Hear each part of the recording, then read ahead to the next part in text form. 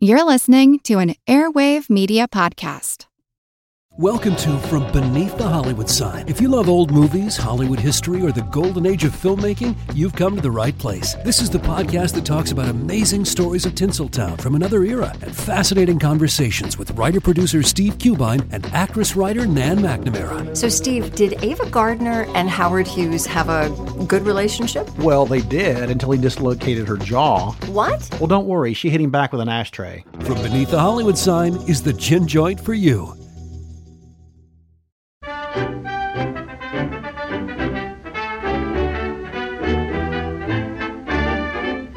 Hello! Welcome to Attaboy Clarence, episode 15. Who'd have thought that Basil Rathbone was so partial to a beer? Good evening, ladies and gentlemen. In case we haven't met before, I am Basil Rathbone. You're just in time to see a first-run feature picture presented by the makers of Lyse's Light Beer. In commemoration of Lyse's 90th anniversary, each week at this time, the Lyse Premier Theatre will present a distinguished motion picture. These outstanding films have been especially selected for your pleasure. But first, here is something else for your pleasure.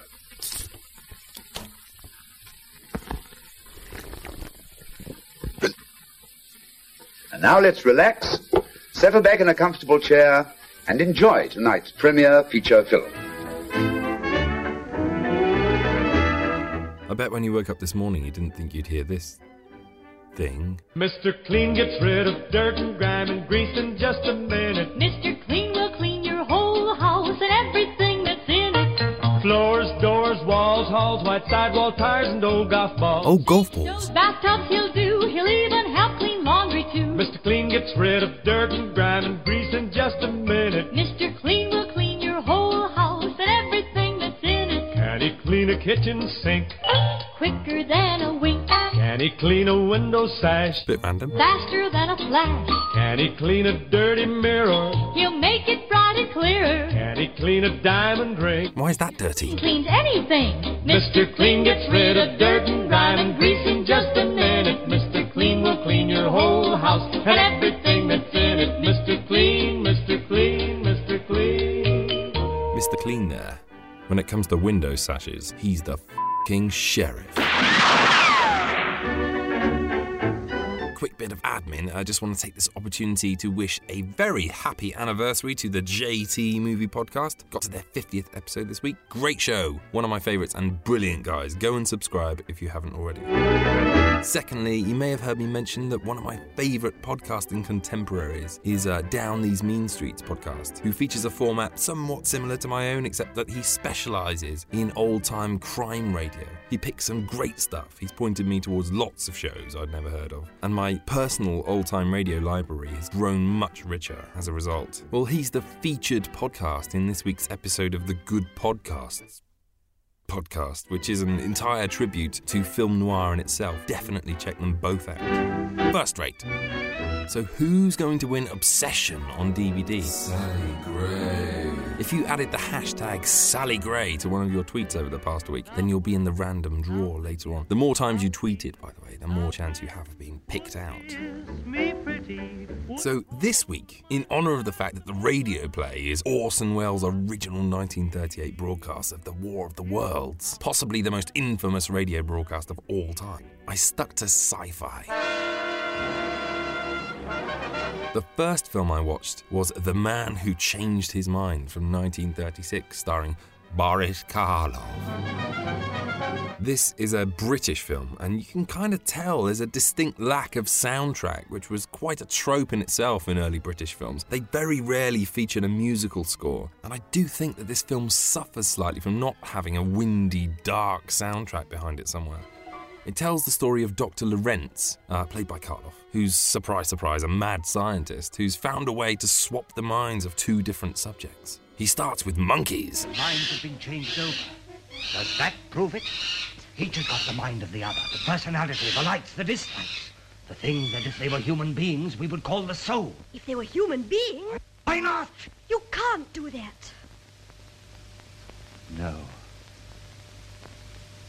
I can't do that.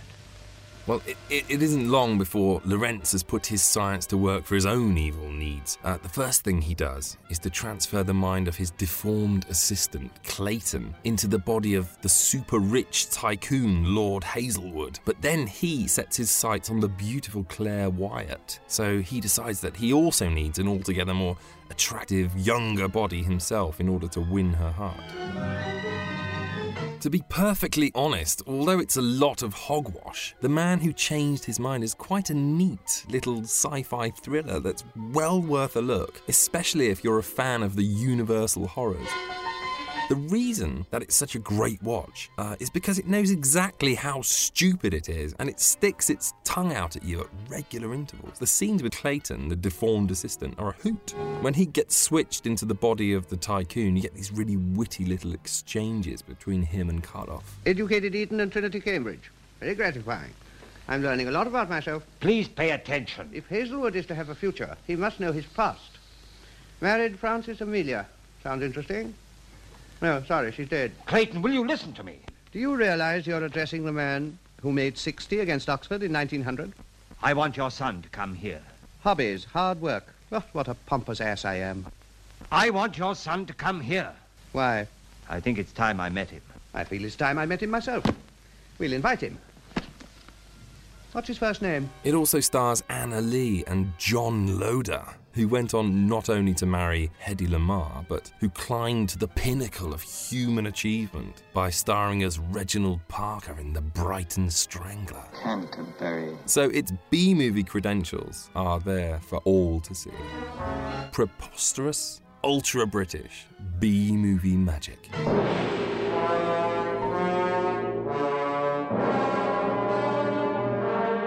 Classing The Creature from the Black Lagoon as a sci-fi, although I know it's kind of a horror too. For those of you who haven't seen it, this is the 1954 classic about a scientific expedition that goes horribly awry when an ancient species of lizard man is discovered in a dark corner of the Amazon. It stars Julia Adams, Richard Carlson and Richard Denning, although special mention should go to Nesta Paiva as the cigarillo-chomping Lucas, who's the absolute heart of this film as the overweight, sweaty captain of the crappy old ship that trundles the team down the river. So the story is very basic. The fossilized hand of a weird creature is found embedded in a rock in the depths of the Amazon, and a team goes to investigate, where they're picked off one by another one of these creatures who somehow survived unnoticed by man until now. Here it is, gentlemen. Exactly as I found it. It's amazing. It's incredible. Could it possibly belong to a Pleistocene man? The chances are much greater that that hand belonged to an amphibian, Mark. One that spent a great deal of time in the water. Well, then how do you account for the structure of the fingers? Obviously for land use. What do you think, Dr. Matos? We can be sure of one thing. Whatever it was very powerful. To be honest, I'm not usually partial to creature features. I don't really click with them, especially creature features of the 50s, which tended to rely more on their effects than their stories. But this is actually the exception. The characters are pretty well drawn for a 1950s B-movie. You have Dr. Reed, who's working for Mark Williams, who was in love with Kay, played by Julia Adams, but she chose Dr. Reed. And the interplay between the three is very interesting. You have sudden bursts of jealousy and anger and a really strained friendship, alongside the fact that Julia Adams is the quintessential 1950s bathing beauty. She's absolutely hypnotic when she's on the screen. It's easy to see why these two men are so in love with her and why she's driving such a wedge between them. But of course, they're not the only ones who fall under her spell. The monster also falls in love with her. Hey! What are you doing out there? Come on back! Lunch! You take it easy! We get you! In a great sequence where she goes swimming with the creature following just underneath the waterline. And it's worth mentioning here that if you can watch this movie in 3D, it's really worth it. This sequence, as with all the underwater scenes in this film, translate brilliantly when shown in 3D. You may not think that a movie this old has much on today's 3D spectacles, but it really holds up well. You get a marvellous sense of depth throughout the movie. If you're going to get this, buy the 3D Blu-ray. Trust me, you'll be surprised at how good this looks and how well the 3D works. Universal have done a great job restoring this for modern audiences. It absolutely pops. I've watched it a few times with my son and we really enjoy it every time we watch it. He barely sleeps most nights because he's afraid of, the gill man bursting out of the wardrobe. But, as long as it's daytime, he's a pretty happy kid. On to Invisible Agent from 1942. Karate Kid. Universal in full World War II propaganda mode here. Much as they did with the Sherlock Holmes license once they got hold of that, they took a classic character and made him fight Nazis. Well, this is the fourth Invisible Man film in the series, and it follows Jack Griffin, the grandson of the original Invisible Man, who somehow has possession of the formula to turn a man invisible, and agrees to help the Allied powers fight the Nazis by using it on himself and parachuting into wartime Germany and spying on the enemy. The drug is to be used by no one but myself. But, Mr. Raymond, we have men of experience who have been chosen for just such a task. Does Mr. Raymond realize the danger of this mission? And are you gentlemen fully aware of the danger in using this drug? I'm the only one who knows its potency. Firstly, for an invisible man, he's quite possibly the most visible man I've ever seen in a movie. He seriously does everything he can to try and be seen. There's a scene where he interrupts a dinner between a Nazi officer and a beautiful spy who's working for the underground, and he seems to do everything he can to be found out. He eats a chicken leg, which floats in midair as it's eaten, and then he kicks the officer up the arse. I mean, it's pretty conspicuous for someone you're not supposed to be able to see. And although the effects are quite good, Universal were obviously a little bit too pleased with them. You get awfully tired of the whole floating cigarette trick. I mean, whereas James Whale's original Invisible Man film from 1933 was this masterclass in direction, it was mainly the movement of the camera itself that told you where the Invisible Man was. In this case, it does everything it can to let you know where he is. You have footprints appearing on a carpet. You have seats that sink when he sits down, ornaments are moved, blankets are lifted up. He spends a good portion of the film with face cream on so that he can carry on a romance. Restraint, Universal, restraint! The dialogue is brilliant too. This is amazing. Well, they told me to expect an invisible man, but... But what? You thought he'd be visible? There's a really uncomfortable scene where he kisses the main love interest too at about half an hour in. You sort of see her lips press in, but the effects aren't exactly Avatar, so it ends up being a bit like The Entity. Face sort of folds in on itself. It's massively disturbing and arousing at the same time. And the cast includes Sir Cedric Hardwicke, who's quite possibly the most British man who ever lived, as a Gestapo officer, and Peter Lorre, possibly the most un-Japanese man of all time, as a Japanese agent. Keep rocking. No, you keep rocking, Invisible Agent. Well, this is the final intermission on Lyce's Premier Theatre.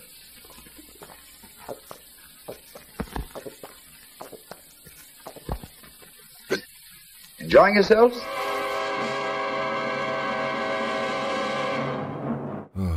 You see, I've been dreading telling you about the next film all week.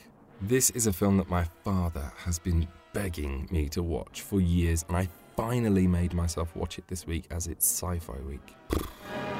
God, where do I start on this? Okay, I should probably set the scene when it comes to my father. His name's John. He's in his 60s, and he is a huge movie and television fan, and occasionally, but not very often at all, we will agree on a film. It's happened maybe 7 times. He looks a bit like the little Chuckle Brother after he's eaten the big Chuckle Brother, with a Birmingham accent.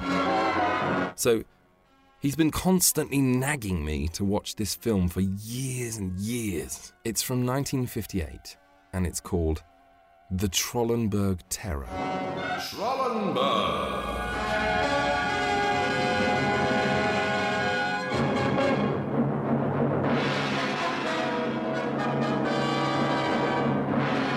Right, so it's about a disgraced scientist who goes to the Trollenberg Mountain Observatory to see his professor friend, who's played by Alf Garnett, in the company of 2 sisters, one of whom is psychic.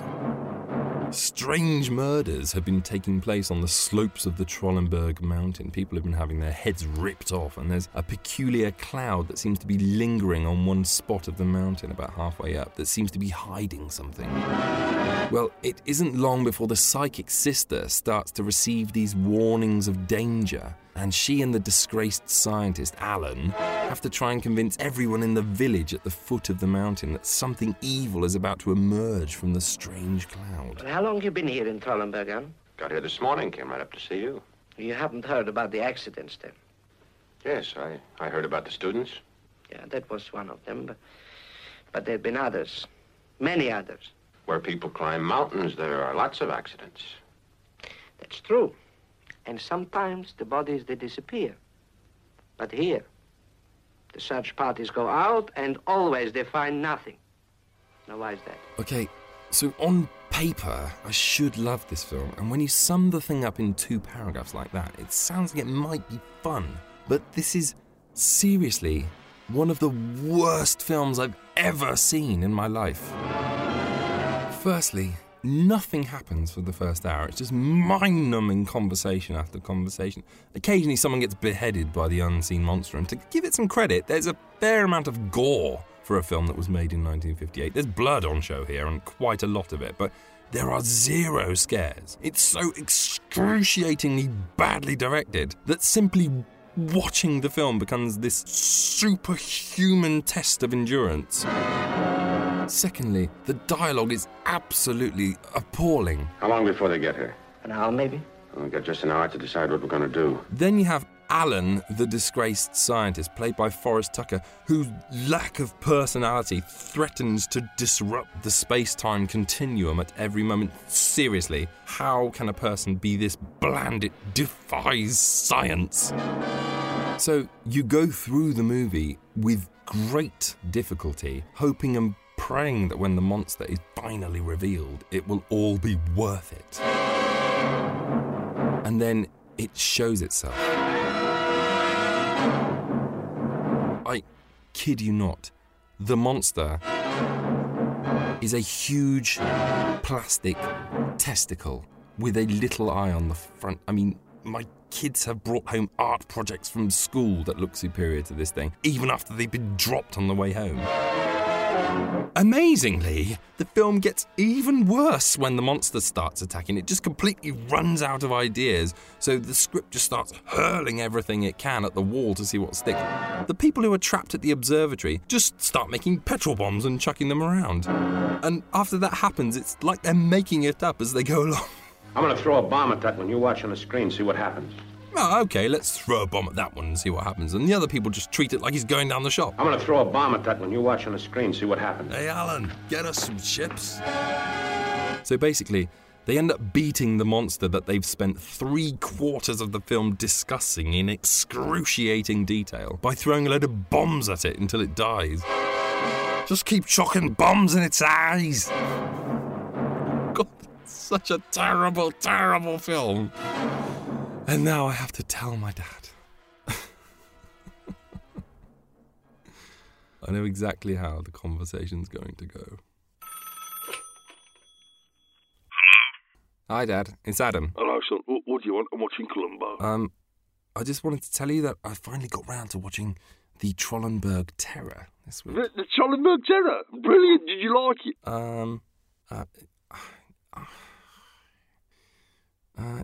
No. No, I didn't, actually. Oh, it's great, isn't it? It's really scary. It's what they call a horror film, son. Right. Is that what they're called? I'm so glad you liked it. What was your favourite bit? Did you like the ending? Yes.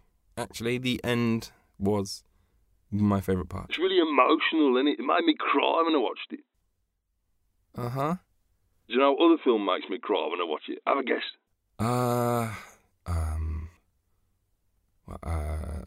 Schindler's List? No. Sophie's Choice? No, Van Helsing, with Hugo Jackson. Mm-hmm. When she dies at the end, I cried my eyes out. I bet you cried as well, didn't you? Mm-hmm. Now here is the conclusion to our picture. So, on to the radio play. Well, what an honour. Possibly the most infamous radio broadcast of all time. Its legend is vast and wide, and perhaps a little bit overinflated. stories have filtered down throughout the years about how America was sent into a mess of destruction and rioting when people took to the streets to escape the alien invasion that was being broadcast live. The tales have become perhaps a little bit exaggerated over the years. In truth, the broadcast itself was only heard by about 2% of radio listeners that night. And while there were definitely cases of people believing that the broadcast was a genuine news report and taking flight, they were relatively few, and it certainly didn't send America into a meltdown. However, it's a great story, and one that I think people want to believe happened. Orson Welles himself was delighted at the reaction, especially when people began to sue CBS for mental anguish. All the lawsuits were thrown out of court except one, which involved a man who'd spent the money he'd been saving up to buy a new pair of shoes on a ticket out of Massachusetts. Well, Wells sent him a check to buy new shoes with. Anyway, see what you think. If nothing else, it's a fantastic drama, obviously groundbreaking for its time. Would you have been fooled? Listen and see. I do have a few legalities to observe in order to play this for you. First of all, I have not modified this work, and the estate of Howard Koch owns the rights to this radio broadcast. It is licensed under Creative Commons, Attribution, Non-Commercial, No Derivs, 2.5 Generic, and a link to the source material can be found at archive.org/details/Orson Welles Mr. Bruns.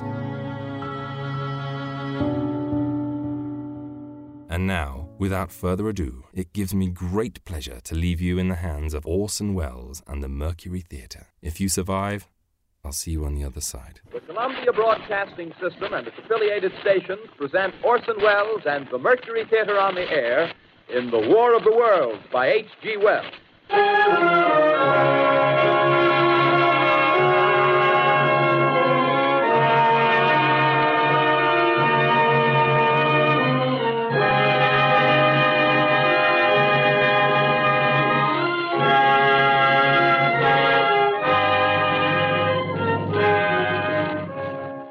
Ladies and gentlemen, the director of the Mercury Theatre and star of these broadcasts, Orson Welles. We know now that in the early years of the 20th century, this world was being watched closely by intelligences greater than man's, and yet as mortal as his own. We know now that as human beings busied themselves about their various concerns, they were scrutinized and studied, perhaps almost as narrowly as a man with a microscope might scrutinize the transient creatures that swarm and multiply in a drop of water. With infinite complacence, people went to and fro over the earth about their little affairs, serene in the assurance of their dominion over this small, spinning fragment of solar driftwood, which by chance or design, man has inherited out of the dark mystery of time and space. Yet across an immense ethereal gulf, minds that are to our minds as ours are to the beasts in the jungle, intellects, vast, cool, and unsympathetic, regarded this earth with envious eyes and slowly and surely drew their plans against us. In the 39th year of the 20th century came the Great Disillusionment. Near the end of October, business was better. The war scare was over. More men were back at work. Sales were picking up. On this particular evening, October 30th, the Crosley service estimated that 32 million people were listening in on radios. For the next 24 hours, not much change in temperature. A slight atmospheric disturbance of undetermined origin is reported over Nova Scotia, causing a low-pressure area to move down rather rapidly over the northeastern states, bringing a forecast of rain accompanied by winds of light gale force. Maximum temperature 66, minimum 48. This weather report comes to you from the Government Weather Bureau. We take you now to the Meridian Room in the Hotel Park Plaza in downtown New York, where you will be entertained by the music of Raymond Raquello and his orchestra.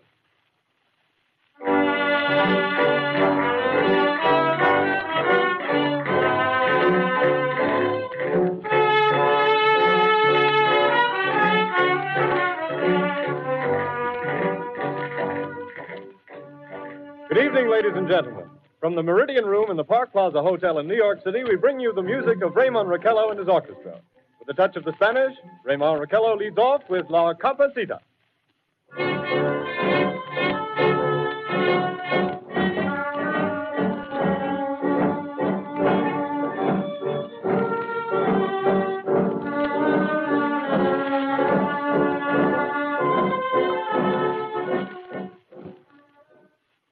Ladies and gentlemen, we interrupt our program of dance music to bring you a special bulletin from the Intercontinental Radio News. At 20 minutes before 8 Central Time, Professor Farrell of the Mount Jennings Observatory, Chicago, Illinois, reports observing several explosions of incandescent gas occurring at regular intervals on the planet Mars. The spectroscope indicates the gas to be hydrogen and moving toward the Earth with enormous velocity. Professor Pearson of the observatory at Princeton confirms Farrell's observation and describes the phenomenon as, quote, like a jet of blue flame shot from a gun, unquote. We now return you to the music of Raymond Raquello, playing for you in the Meridian Room of the Park Plaza Hotel, situated in downtown New York.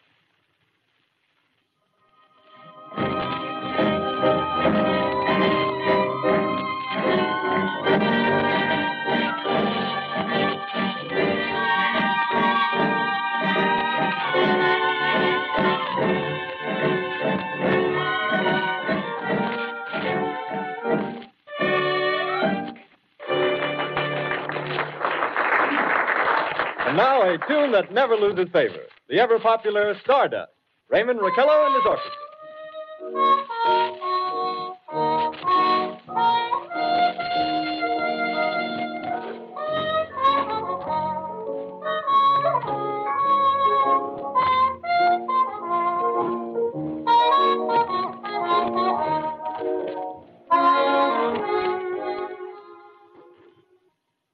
Ladies and gentlemen, following on the news given in our bulletin a moment ago, the Government Meteorological Bureau has requested the large observatories of the country to keep an astronomical watch on any further disturbances occurring on the planet Mars. Due to the unusual nature of this occurrence, we have arranged an interview with the noted astronomer, Professor Pearson, who will give us his views on this event. In a few moments, we will take you to the Princeton Observatory at Princeton, New Jersey. We return you until then to the music of Raymond Raquello and his orchestra.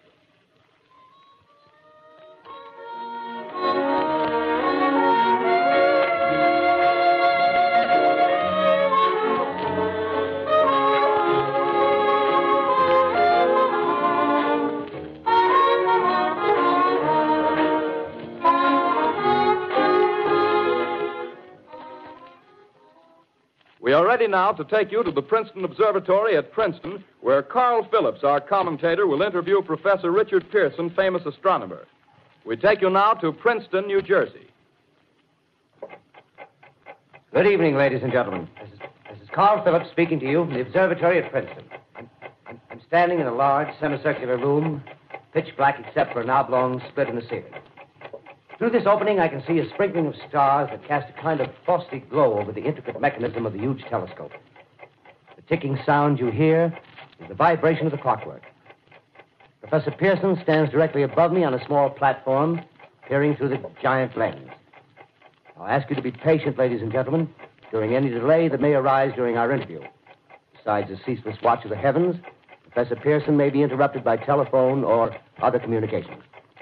During this period, he is in constant touch with the astronomical centers of the world. Professor, may I begin our questions? Any time, Mr. Phillips. Professor, would you please tell our radio audience exactly what you see as you observe the planet Mars through your telescope? Nothing unusual at the moment, Mr. Phillips. A red disk swimming in a blue sea. Transverse stripes across the disk. Quite distinct now because Mars happens to be at the point nearest the Earth, in opposition, as we call it. In your opinion, what do these transverse stripes signify, Professor Pearson? Not canals, I can assure you, Mr. Phillips. Although that's the popular conjecture of those who imagine Mars to be inhabited. From a scientific viewpoint, the stripes are merely the result of atmospheric conditions peculiar to the planet. Then you're quite convinced, as a scientist, that living intelligence as we know it does not exist on Mars? I should say the chances against it are 1,000 to 1.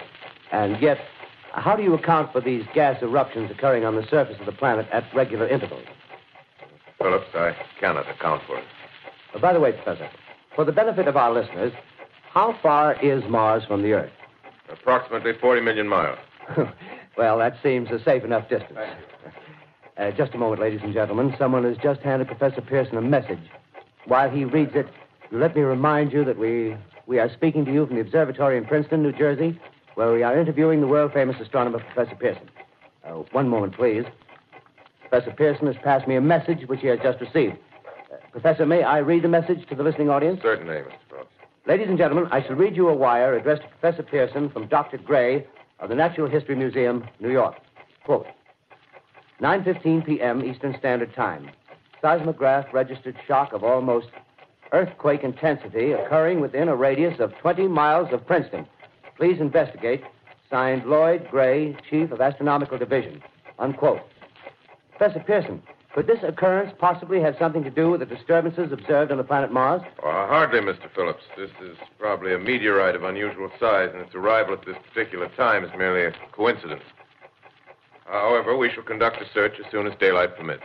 Thank you, Professor. Ladies and gentlemen, for the past 10 minutes, we've been speaking to you from the observatory at Princeton, bringing you a special interview with Professor Pearson, noted astronomer.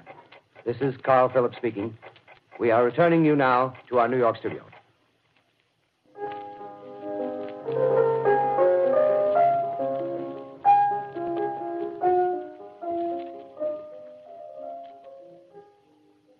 Ladies and gentlemen, here is the latest bulletin from the Intercontinental Radio News. Toronto, Canada. Professor Morse of Macmillan University reports observing a total of 3 explosions on the planet Mars between the hours of 7:45 p.m. and 9:20 p.m. Eastern Standard Time. This confirms earlier reports received from American observatories. Now, nearer home, comes a special bulletin from Trenton, New Jersey. It is reported that at 8:50 p.m., a huge flaming object, believed to be a meteorite, fell on a farm in the neighborhood of Grover's Mill, New Jersey, 22 miles from Trenton. The flash in the sky was visible within a radius of several hundred miles, and the noise of the impact was heard as far north as Elizabeth. We have dispatched a special mobile unit to the scene, and we'll have our commentator, Carl Phillips, give you a word picture of the scene as soon as he can reach there from Princeton. In the meantime, we take you to the Hotel Martinet in Brooklyn, where Bobby Millett and his orchestra are offering a program of dance music.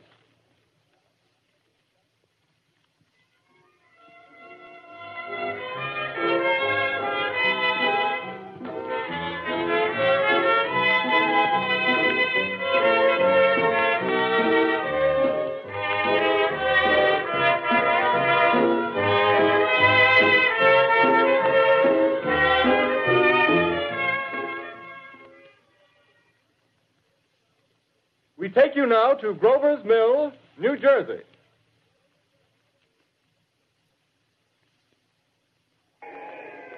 Ladies and gentlemen, this is Carl Phillips again, out at the Wilmot Farm, Grover's Mill, New Jersey. Professor Pearson and myself made the 11 miles from Princeton in 10 minutes.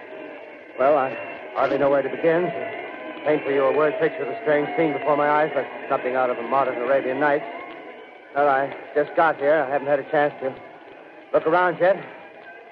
I guess that's it. Yes, I guess that's the thing directly in front of me, half buried in a vast pit. Must have struck with terrific force. The ground is covered with splinters of a tree. It must have struck on its way down. But I can see of the object itself doesn't look very much like a meteor. At least not the meteors I've seen. It looks more like a huge cylinder. Has a diameter of, what would you say, Professor Pearson? What's that? What would you say, what's the diameter of this? About 30 yards. About 30 yards. The metal on the sheath is, well, I've never seen anything like it. The color is sort of yellowish white. Its curious spectators now are pressing close to the object in spite of the efforts of the police to keep them back, getting in front of my line of vision. Would you mind standing one side, please, while the police are pushing the crowd back? Here's Mr. Wilmot, owner of the farm here. He may have some interesting facts to add. Mr. Wilmot, would you please tell the radio audience as much as you remember of this rather unusual visitor that dropped in your backyard? A step closer, please. Ladies and gentlemen, this is Mr. Wilmot. Well, I was listening to the radio. Closer and louder, please. Pardon me? Louder, please, closer. Yes. I was listening to the radio and kind of drowsing. That professor fellow was talking about Mars, so I was half dozing and half... Yes, Mr. Wilmot, and then what happened? Well, as I was saying, I was listening to the radio... kind of halfway. Yes, Mr. Wilmot. And then you saw something. Well, not first off. I heard something. And what did you hear? A hissing sound like this. Kind of like a 4th of July rocket. Yes, then what? I turned my head out the window and would have sworn I was to sleep and dreaming. Yes? I seen a kind of greenish streak and then zingo. Something smacked the ground, knocked me clear out of my chair. Well, were you frightened, Mr. Wilmot? Well, I ain't quite sure. I reckon I was kind of riled. Well, thank you, Mr. Wilmot. Thank you very much. Yeah, you want me to tell No, that's quite all right. That's plenty. Ladies and gentlemen, you've just heard Mr. Wilmot, owner of the farm where this thing has fallen.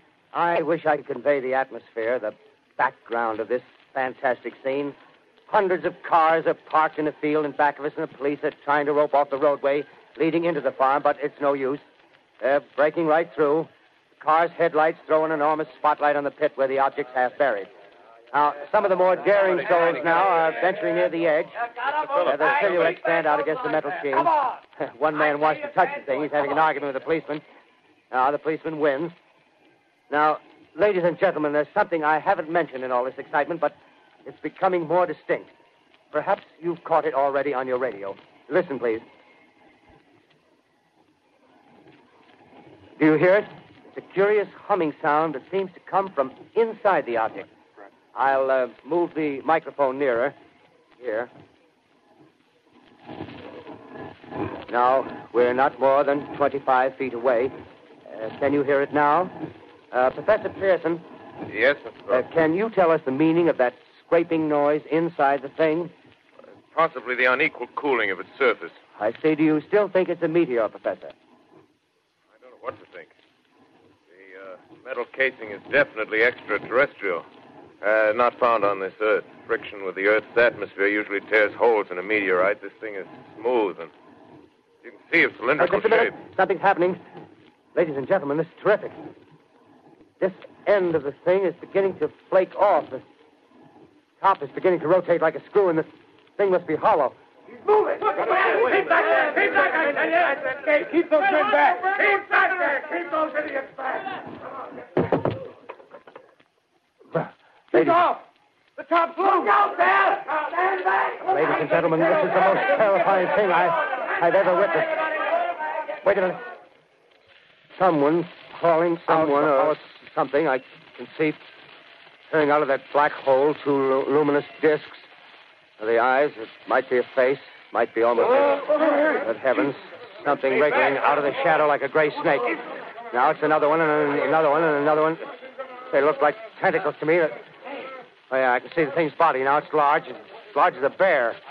It glistens like wet leather, but that face, ladies and gentlemen, it's indescribable. I can hardly force myself to keep looking at it. It's so awful. The eyes are black and they gleam like a serpent. The mouth is kind of V-shaped with saliva dripping from its rimless lips that seem to quiver and pulsate. And the monster, or whatever it is, can hardly move. It seems weighed down by possibly gravity or something. The thing's rising up now, and the crowd falls back. They've seen plenty. The most extraordinary experience, ladies and gentlemen. I can't find words. Well, I'll pull this microphone with me as I talk. I'll have to stop the description until I can take a new position. Hold on, will you, please? I'll be right back in a minute.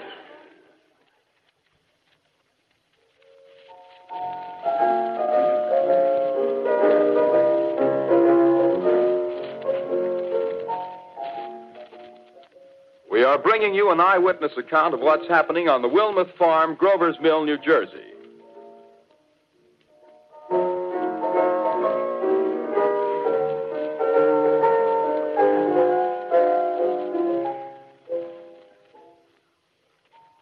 We now return you to Carl Phillips at Grover's Mill. Ladies and gentlemen, am I on? Ladies and gentlemen, here I am, back of a stone wall that adjoins Mr. Wilmot's garden. From here, I get a sweep of the whole scene. I'll give you every detail as long as I can talk and as long as I can see. More state police have arrived. They're drawing up a cordon in front of the pit. About 30 of them. No need to push the crowd back now. They're willing to keep their distance. The captain's conferring with someone. Can't quite see who. Oh, yes, I believe it's Professor Pearson. Yes, it is. Now they've parted, and the professor moves around one side, studying the object while the captain and two policemen advance with something in their hands. I can see it now. It's a white handkerchief tied to a pole. Flag of truce. If those creatures know what that means, what anything means. Wait a minute. Something's happening. Humped shape is rising out of the pit. I can make out a small beam of light against a mirror. What's that? There's a jet of flame springing from the mirror, and it leaps right at the advancing men. It strikes them head on. Lord, they're turning into flames. Now the whole field's caught up by the woods, the barns, the gas tanks of the automobiles, spreading everywhere. Coming this way now, about 20 yards to my right.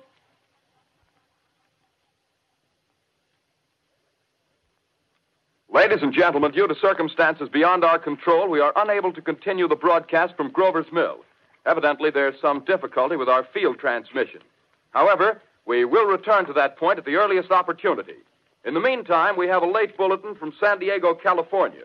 Professor Indelkoffer, speaking at a dinner of the California Astronomical Society, expressed the opinion that the explosions on Mars are undoubtedly nothing more than severe volcanic disturbances on the surface of the planet. We continue now with our piano interlude.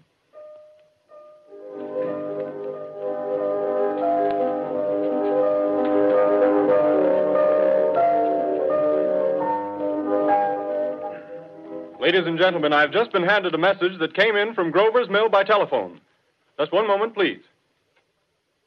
At least 40 people, including 6 state troopers, lie dead in a field east of the village of Grover's Mill. Their bodies burned and distorted beyond all possible recognition. The next voice you hear will be that of Brigadier General Montgomery Smith, commander of the state militia at Trenton, New Jersey. I have been requested by the governor of New Jersey to place the counties of Mercer and Middlesex as far west as Princeton and east to Jamesburg under martial law. No one will be permitted to enter this area except by special pass issued by state or military authorities. 4 companies of state militia are proceeding from Trenton to Grover's Mill and will aid in the evacuation of homes within the range of military operations. Thank you. You have just been listening to General Montgomery Smith, commanding the state militia at Trenton. In the meantime, further details of the catastrophe at Grover's Mill are coming in. The strange creatures, after unleashing their deadly assault, crawled back in their pit and made no attempt to prevent the efforts of the firemen to recover the bodies and extinguish the fire. The combined fire departments of Mercer County are fighting the flames which menace the entire countryside. We have been unable to establish any contact with our mobile unit at Grover's Mill, but we hope to be able to return you there at the earliest possible moment. In the meantime, we take you to... Just one moment, please. Ladies and gentlemen, I have just been informed that we have finally established communication with an eyewitness of the tragedy. Professor Pearson has been located at a farmhouse near Grover's Mill, where he has established an emergency observation post. As a scientist, he will give you his explanation of the calamity. The next voice you hear will be that of Professor Pearson, brought to you by direct wire. Professor Pearson. Of the creatures in the rocket cylinder at Grover's Mill, I can give you no authoritative information, either as to their nature, their origin, or their purposes here on Earth. Of their destructive instrument, I might venture some conjectural explanation. For want of a better term, I shall refer to the mysterious weapon as a heat ray.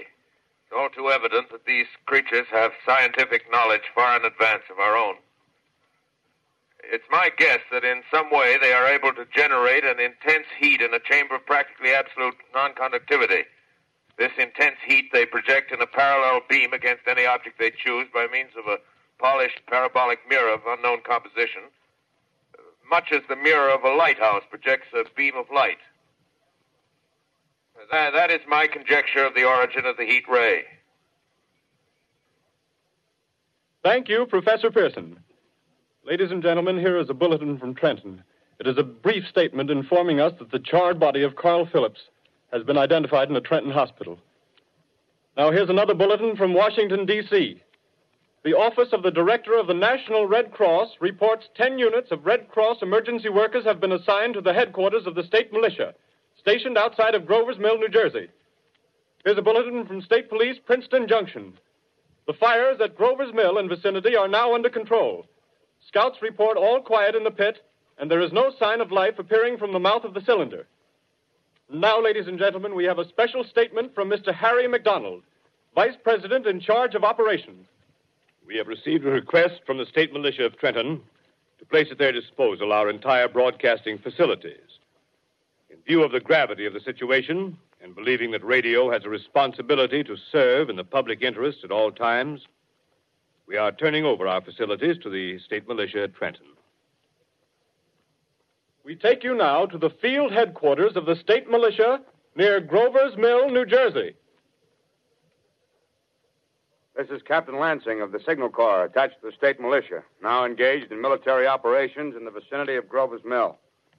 Situation arising from the reported presence of certain individuals of unidentified nature is now under complete control.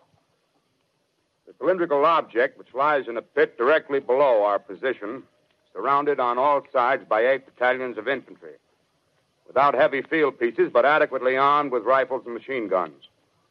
All cause for alarm, if such cause ever existed, is now entirely unjustified. Things, whatever they are, do not even venture to poke their heads above the pit. I can see their hiding place plainly in the glare of the searchlights here. With all their reported resources, these creatures can scarcely stand up against heavy machine gun fire.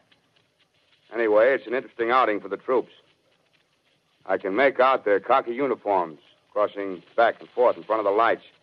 Looks almost like a real war. There appears to be some slight smoke in the woods bordering the Millstone River. Probably fire started by campers. Well, we ought to see some action soon. One of the companies is deploying on the left flank.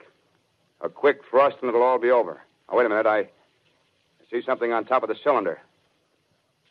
No, it's nothing but a shadow. Now the troops are on the edge of the Wilmot Farm. 7,000 armed men closing in on an old metal tube. A tub, rather. Well, wait, that wasn't a shadow. It's something moving. Solid metal, kind of a shield-like affair rising up out of the cylinder. It's going higher and higher. What? It's standing on legs, actually rearing up on a sort of metal framework. Now it's reaching above the trees and the searchlights are on it. Hold on.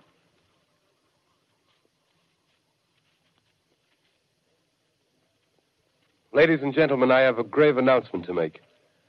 Incredible as it may seem, both the observations of science and the evidence of our eyes lead to the inescapable assumption that those strange beings who landed in the Jersey farmlands tonight are the vanguard of an invading army from the planet Mars.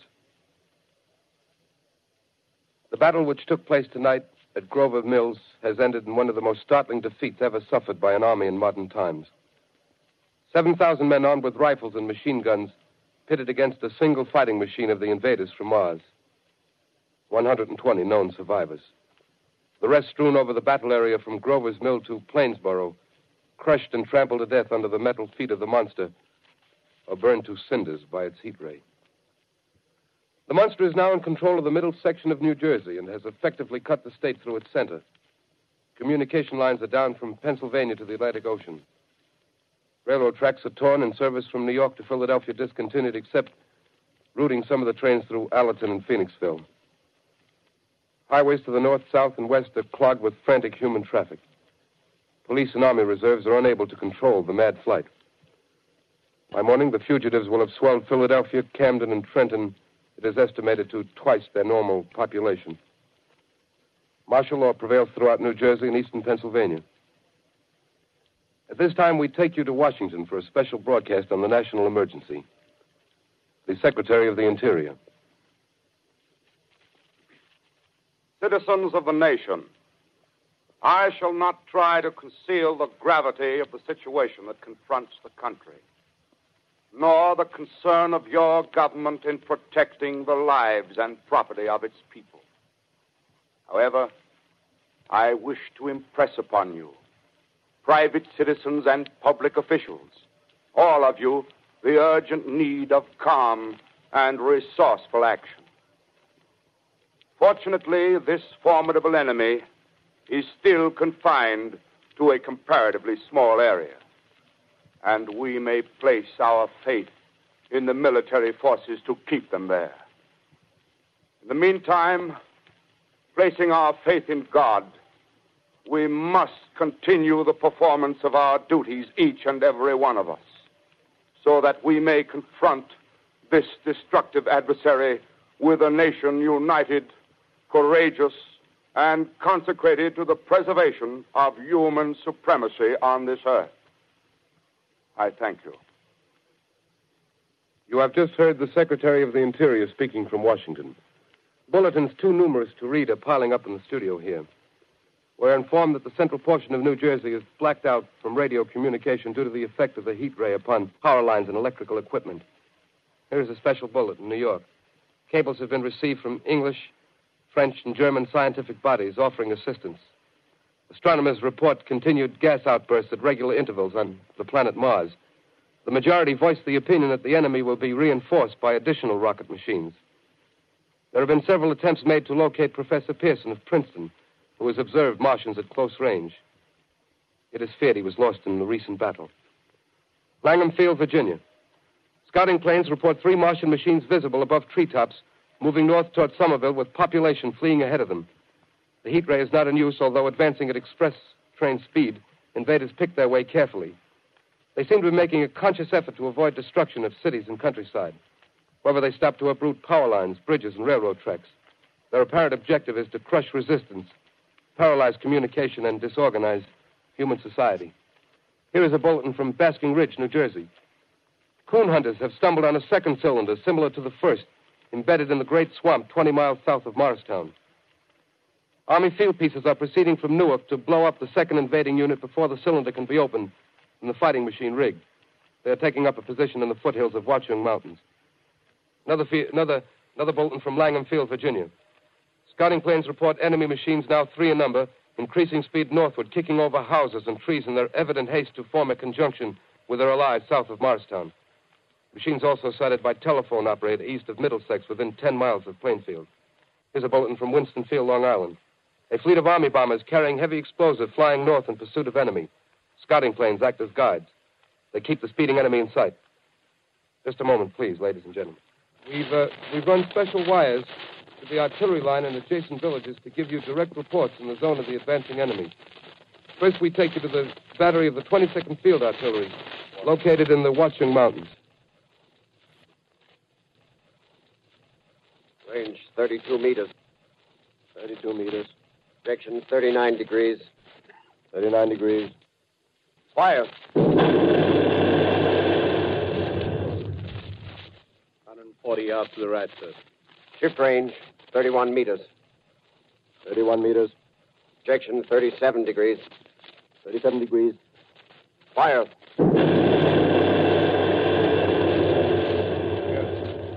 Hit, sir. Got the tripod of one of them. That's stopped. The others are trying to repair it. Quick, get the range. Shift 30 meters. 30 meters. Projection 27 degrees. 27 degrees. Fire.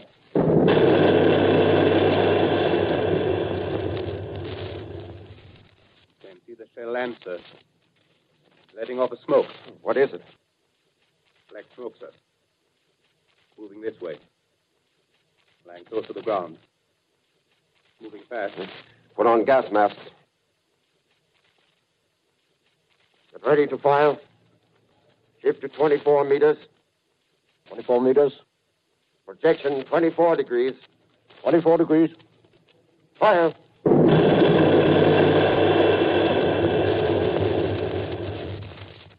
Still can't see, sir. Smoke's coming nearer. Get the range. 23 meters.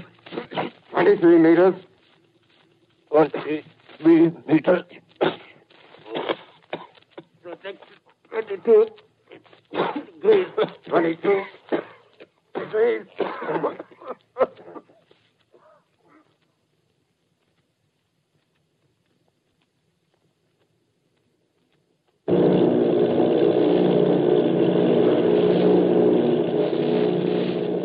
Army bombing plane V-843 off Bayonne, New Jersey. Lieutenant Bolt, commanding 8 bombers, reporting to Commander Fairfax, Langham Field.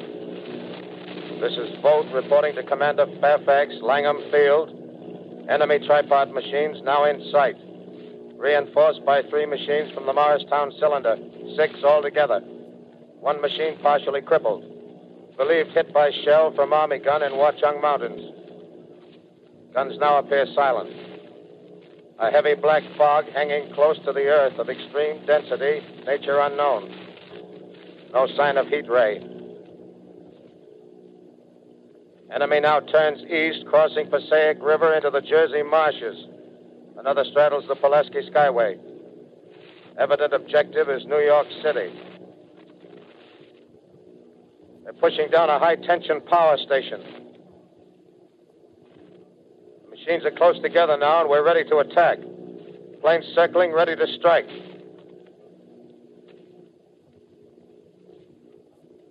A 1,000 yards, and we'll be over the first.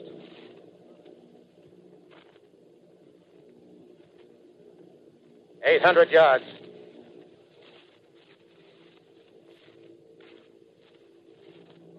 $600.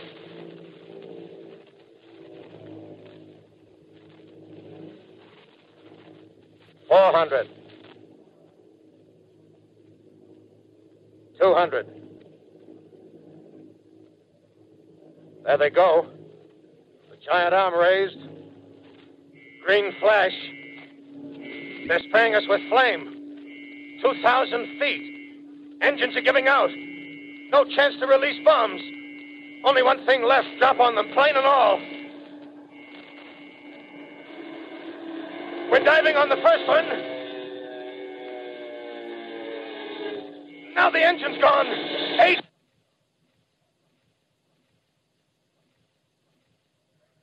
This is Bayonne, New Jersey, calling Langham Field.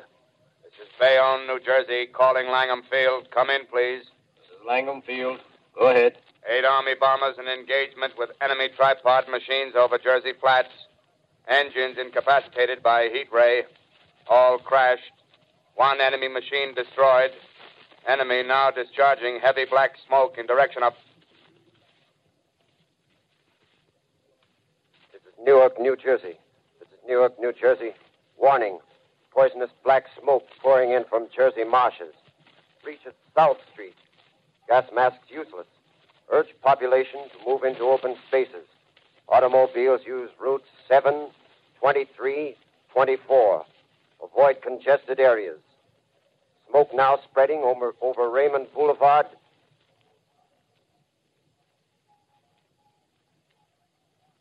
...2X2L calling CQ, 2X2L calling CQ, 2X2L calling 8X3R. Come in, please. This is 8X3R coming back at 2X2L. How's reception? How's reception? K, please. Where are you, 8X3R? What's the matter? Where are you?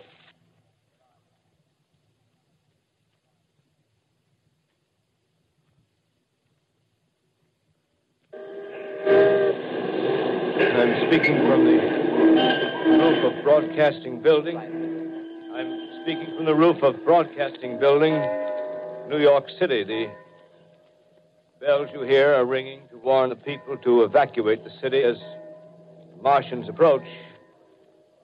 Estimated in the last 2 hours, 3 million people have moved out along the roads to the north. Hutchison River Parkway is still kept open for motor traffic. Avoid bridges to Long Island, hopelessly jammed. All communication with Jersey Shore closed 10 minutes ago. No more defenses. Our army is wiped out. Artillery, Air Force, everything wiped out. This may be the last broadcast. We'll stay here to the end. People are holding service here below us in the cathedral. Now I look down the harbor, all manner of boats, overloaded with fleeing population pulling out from docks. Streets are all jammed. Noise in crowds like New Year's Eve in city. Wait a minute. The enemy is now in sight above the Palisades. Five great machines. First one is crossing the river. I can see it from here, wading the Hudson like a man wading through a brook. A bulletin is handed me. Martian cylinders are falling all over the country. One outside of Buffalo, one in Chicago, St. Louis, seem to be timed and spaced. Now the first machine reaches the shore. He stands watching, looking over the city. The steel cowlish head is even with the skyscrapers. He waits for the others. They rise like a line of new towers on the city's west side. Now they're lifting their metal hands. This is the end now. Smoke comes out, black smoke drifting over the city. People in the streets see it now. They're running toward the East River, thousands of them, dropping in like rats. Now the smoke's spreading faster. It's reached Times Square. People are trying to run away from it, but it's no use. They're falling like flies. Now the smoke's crossing 6th Avenue, 5th Avenue. 100 yards away. It's 50 feet.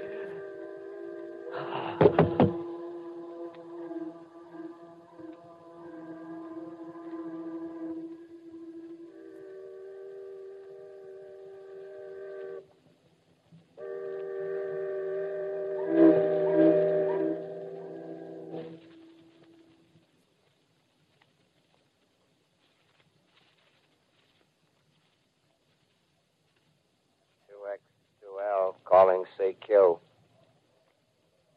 2X2L calling CQ. 2X2L calling CQ, New York. Isn't there anyone on the air? Isn't there anyone on the air? Isn't there anyone? 2X2L.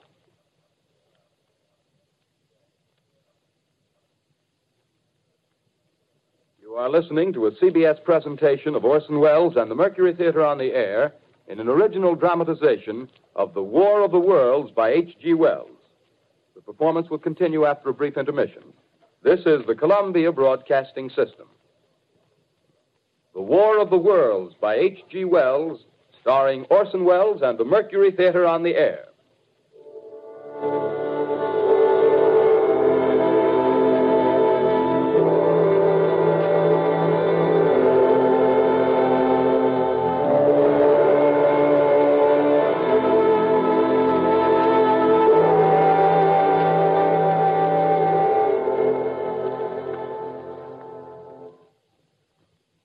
I set down these notes on paper. I'm obsessed by the thought that I may be the last living man on Earth.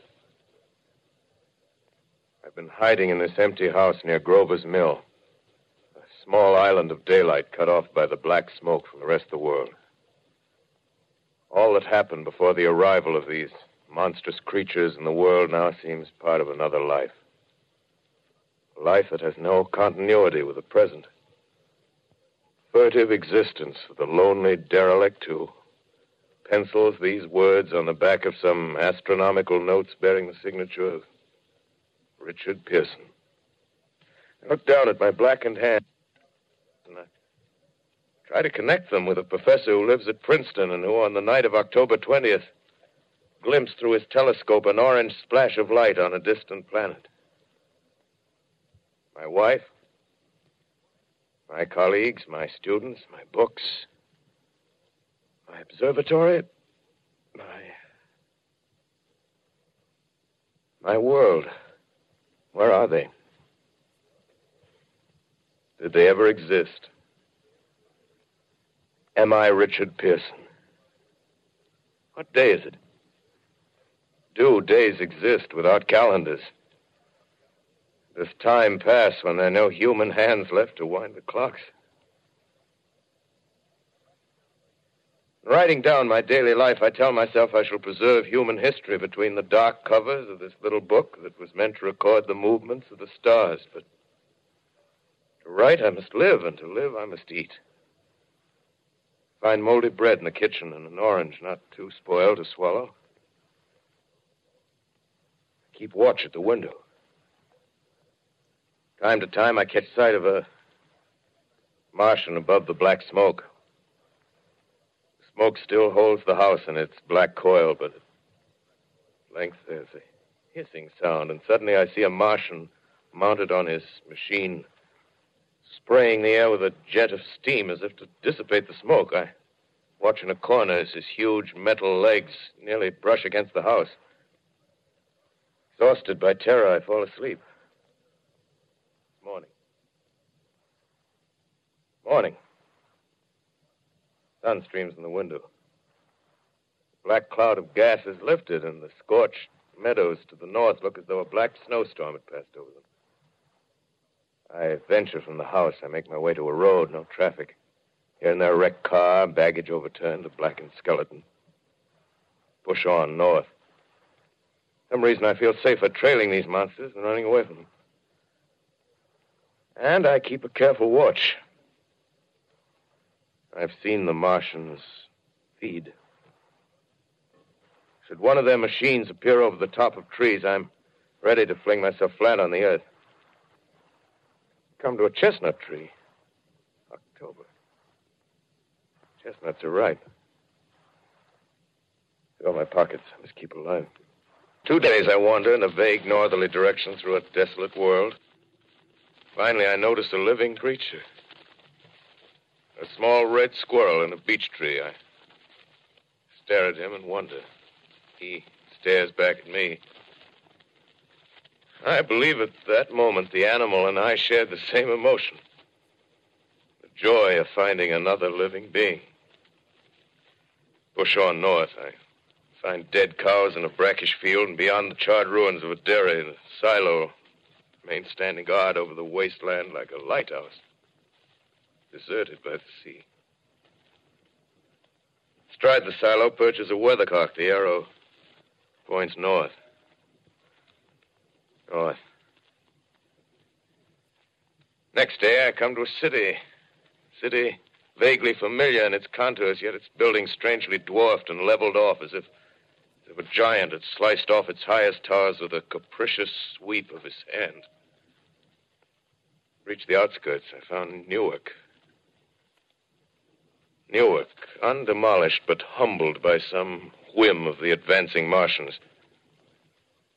Presently, with an odd feeling of being watched, I caught sight of something crouching in a doorway. I made a step towards it, and it rose up and became a man. A man armed with a large knife. Stop! Where do you come from? I come from many places. A long time ago, from Princeton. Princeton, huh? That's near Grover's Mill. Yes. Grover's Mill. There's no food here. This is my country. All this end of town down the river. There's only food for one. Which way are you going? I don't know. I guess I'm looking for people. Hey, what was that? Did you hear something just then? No. Only a bird. A live bird. Yeah. You get to know that birds have shadows these days. Say, we're in the open here. Let's crawl in this doorway here and talk. Have you seen any Martians? No. They're going over to New York. Night, the sky's alive with their lights, just as if people were still living in it.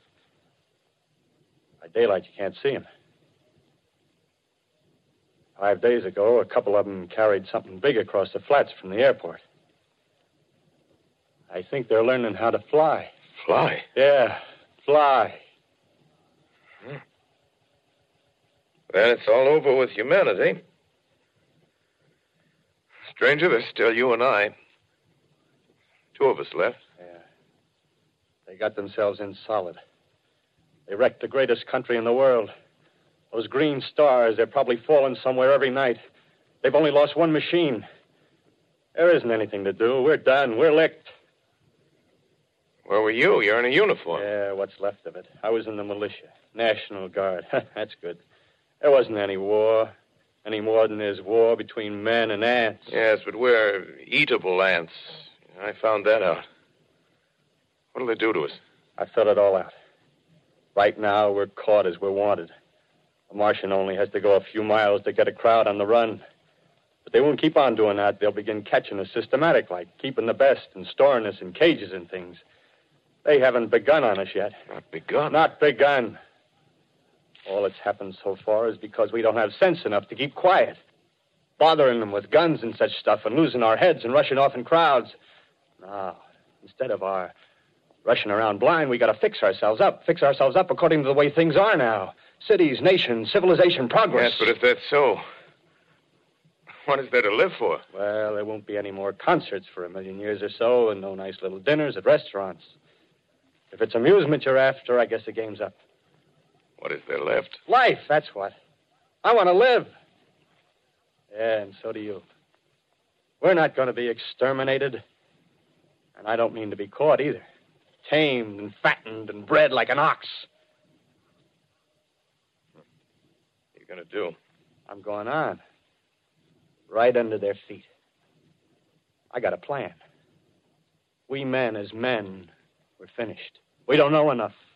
We got to learn plenty before we get a chance. We've got to live and keep free while we learn, see? I've thought it all out, see?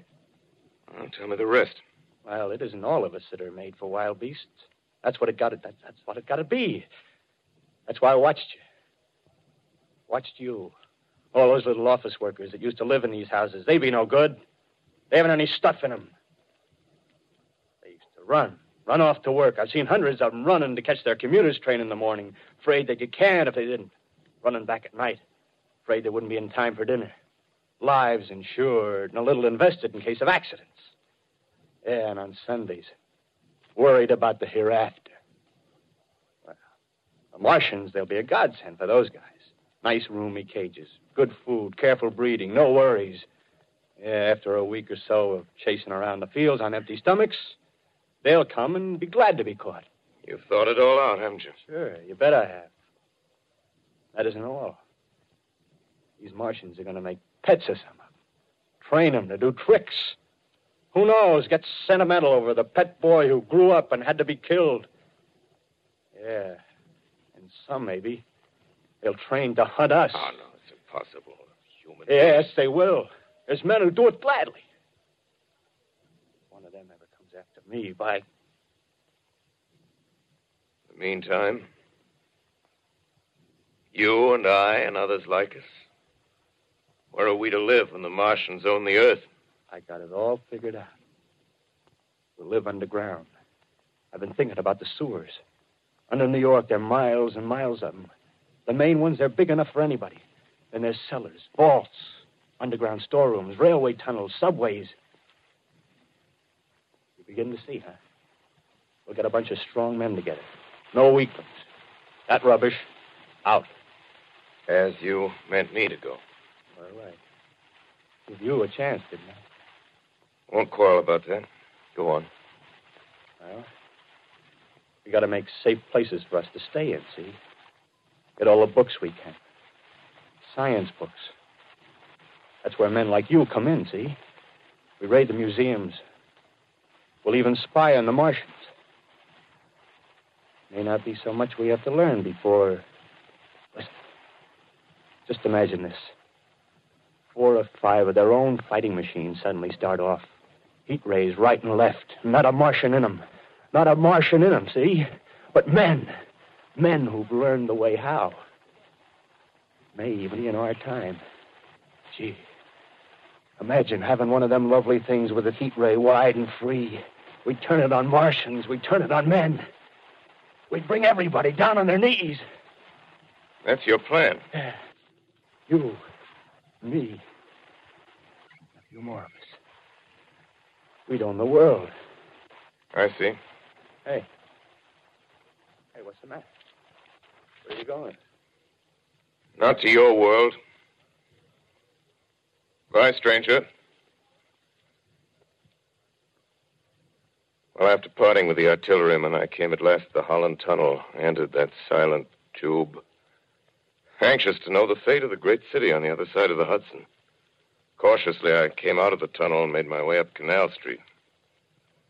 Reached 14th Street, and there again were black powder and several bodies and an evil, ominous smell from the gratings of the cellars of some of the houses. I wandered up through the 30s and 40s, stood alone on Times Square. Caught sight of a lean dog running down 7th Avenue with a piece of dark brown meat in his jaws and a pack of starving mongrels at his heels. Made a wide circle around me as though he feared I might prove a fresh competitor.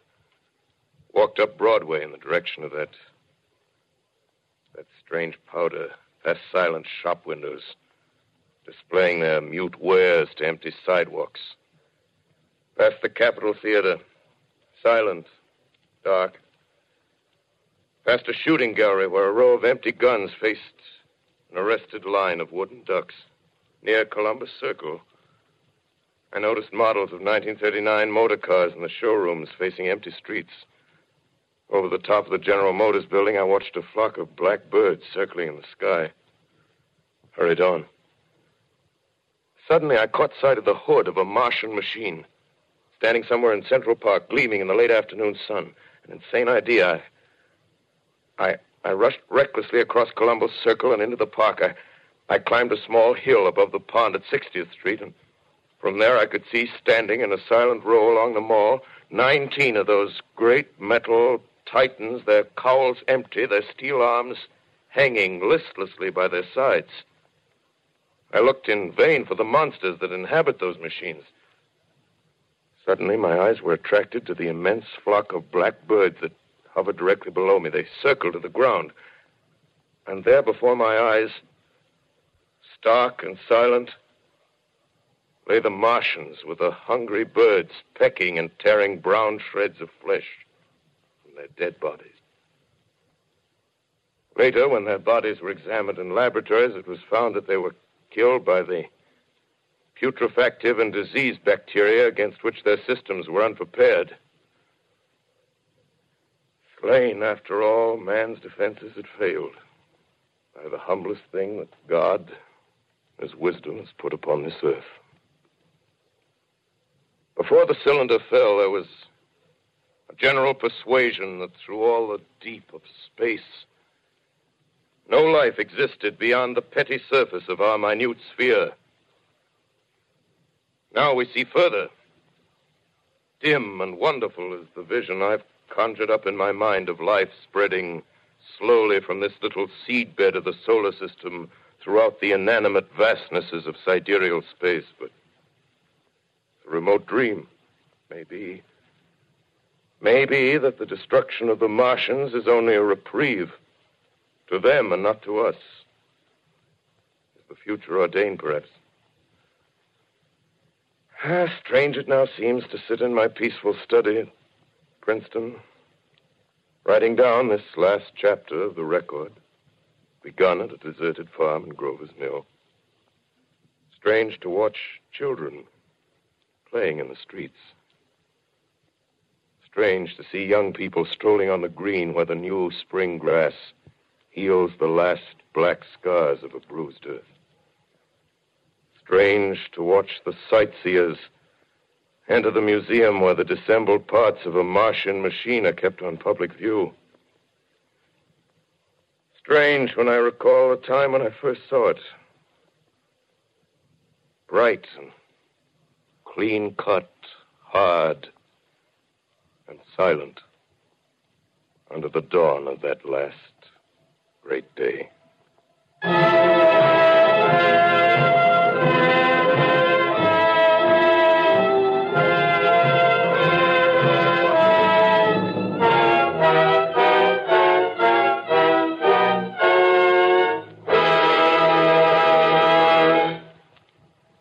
This is Orson Welles, ladies and gentlemen. Out of character, to assure you that the War of the Worlds has no further significance than as the holiday offering it was intended to be. The Mercury Theater's own radio version of dressing up in a sheet and jumping out of a bush and saying boo. Starting now, we couldn't soap all your windows and steal all your garden gates by tomorrow night, so we did the best next thing. We annihilated the world before your very ears and utterly destroyed the CBS. You will be relieved, I hope, to learn that we didn't mean it, and that both institutions are still open for business. So goodbye, everybody, and remember, please, for the next day or so, the terrible lesson you learned tonight. That grinning, glowing, globular invader of your living room is an inhabitant of the pumpkin patch, and if your doorbell rings and nobody's there, that was no Martian. It's Halloween.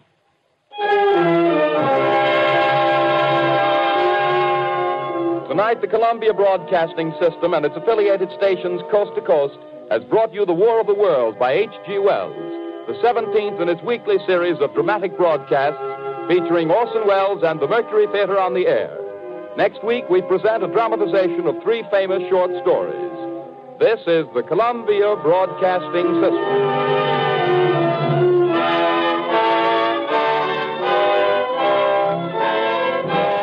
And that was the Mercury Radio Theatre's infamous presentation of H.G. Wells' The War of the Worlds. I do hope you enjoyed it. And so, on to Who's Won Obsession on DVD. I have it here, along with my iPad, which has every single tweet containing the hashtag Sally Gray. I'm going to do this right now. So I'm going to close my eyes. I'm going to scroll up and down and up and down. Up and down and up and down, and my finger is on Beardy Freak. That's at Grindhouse Dave. Fantastic. If you'd be so kind as to drop me an email with your postal details, I shall get this into the post box as soon as I can for you. Well, this is the last episode for a few weeks. I shall be seeing you very soon with the next full-length special entitled Hunting Witches with Walt Disney, which should be with you very soon. The other specials are still available if you haven't heard them yet. Episode 11 is entitled Sex in Monochrome, and it's all about sex in cinema before the censors got tough. And episode 6 is entitled The Games Afoot, which tells the story of Basil Rathbone and Nigel Bruce's series of Sherlock Holmes films. As always, if you'd like to get in touch, you can find all the details at attaboyclarence.com. If you find yourselves with a few spare minutes over the next couple of weeks, please leave a review on iTunes or Stitcher or Spreaker or SoundCloud or Podfeed or any of the other 1,000 services I've been crowbarring myself into. It really helps. So until we meet again, thank you for your constant kind words and for your companionship.